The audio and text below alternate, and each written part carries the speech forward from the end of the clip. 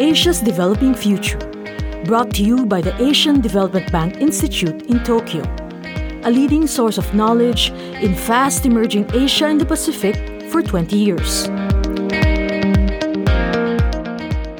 When India started opening its markets to international trade in the 1990s, what impact did it have on manufacturing and labor's share of income? The answer lies in an analysis of plant-level data, which requires classifying industries as labor, human capital resource, or technology-intensive. But first, what pushed India to open its doors?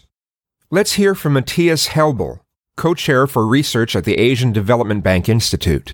Until 1991, India's domestic industry was mostly insulated from world markets by a high wall of tariffs and non-tariff barriers, and the public sector had a central role. But the results were not what had been hoped for. Instead of stimulating domestic industries, insulation stifled them because the economy became dominated by rent seekers. In 1991, the economy reeled from external economic shocks and the government approached the International Monetary Fund and the World Bank for support. Both agreed to help India, but with conditions. The economy had to be restructured and open to international trade. The government agreed and began opening up the markets gradually, first for intermediate goods and capital goods. Tariff rates declined substantially in the 1990s, but it was not until the 2000s that the government decided to remove a large number of non-tariff restrictions. At the same time, the market for consumer goods was opened, leading to a sharp rise in imports. Domestic producers faced significant competition as tariffs fell in India's most important industries. The decline was most dramatic in the apparel industry, which employed roughly a quarter of all manufacturing workers. India's trade with the rest of the world surged from the early 2000s. A study by the Asian Development Bank Institute focuses on how India's integration into the world economy changed manufacturing in the country. The study builds on assessments of the impact of trade opening on jobs and labor share, one of which showed that trade reforms led to reduced labor share. The share of labor's income in firms' output or sales, because workers' bargaining power weakened. Helbel talks about the work he did with Prachi Gupta, a researcher at ADBI when the study was published. Using data from 1998 to 2008, we show that a decline in output tariffs led to a rise in labor share. This suggests that increased foreign competition led to gains for workers.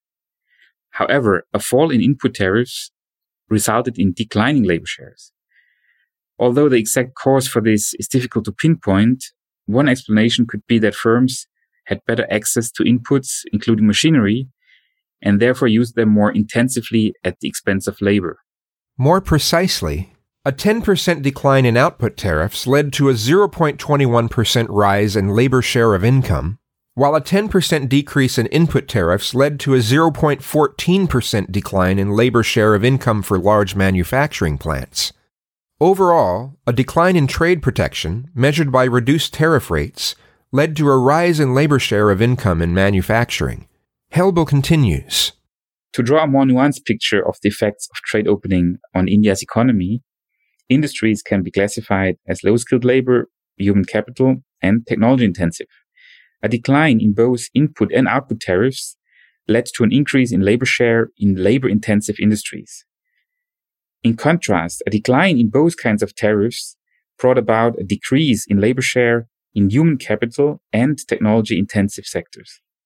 Further classification into low and mid-low technology industries shows that as output tariffs fall, labor share rises in low-tech industries, while a decline in input tariffs leads to a rise in labor share in mid-low-tech industries. Labor share falls as technology intensity rises, suggesting that as industries become more technology-intensive, tariff liberalization leads to a decline in the labor share of income. How India's states implement labor laws also makes a difference. Helbel explains. State governments can amend the Industrial Dispute Acts, which govern industrial relations. As a consequence, states have more or less flexible labor laws. Our study shows that in states with inflexible labor laws, that is, states that are not employer-friendly, a decline in input and output tariffs led to a decline in the labor share of income. The reason was plants decided to adopt production methods using less labor.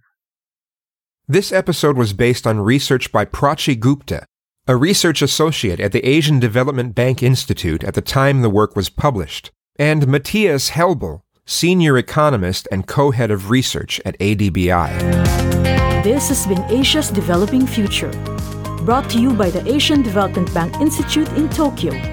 See the show notes for the transcript and related material. For more information about us, please visit adbi.org.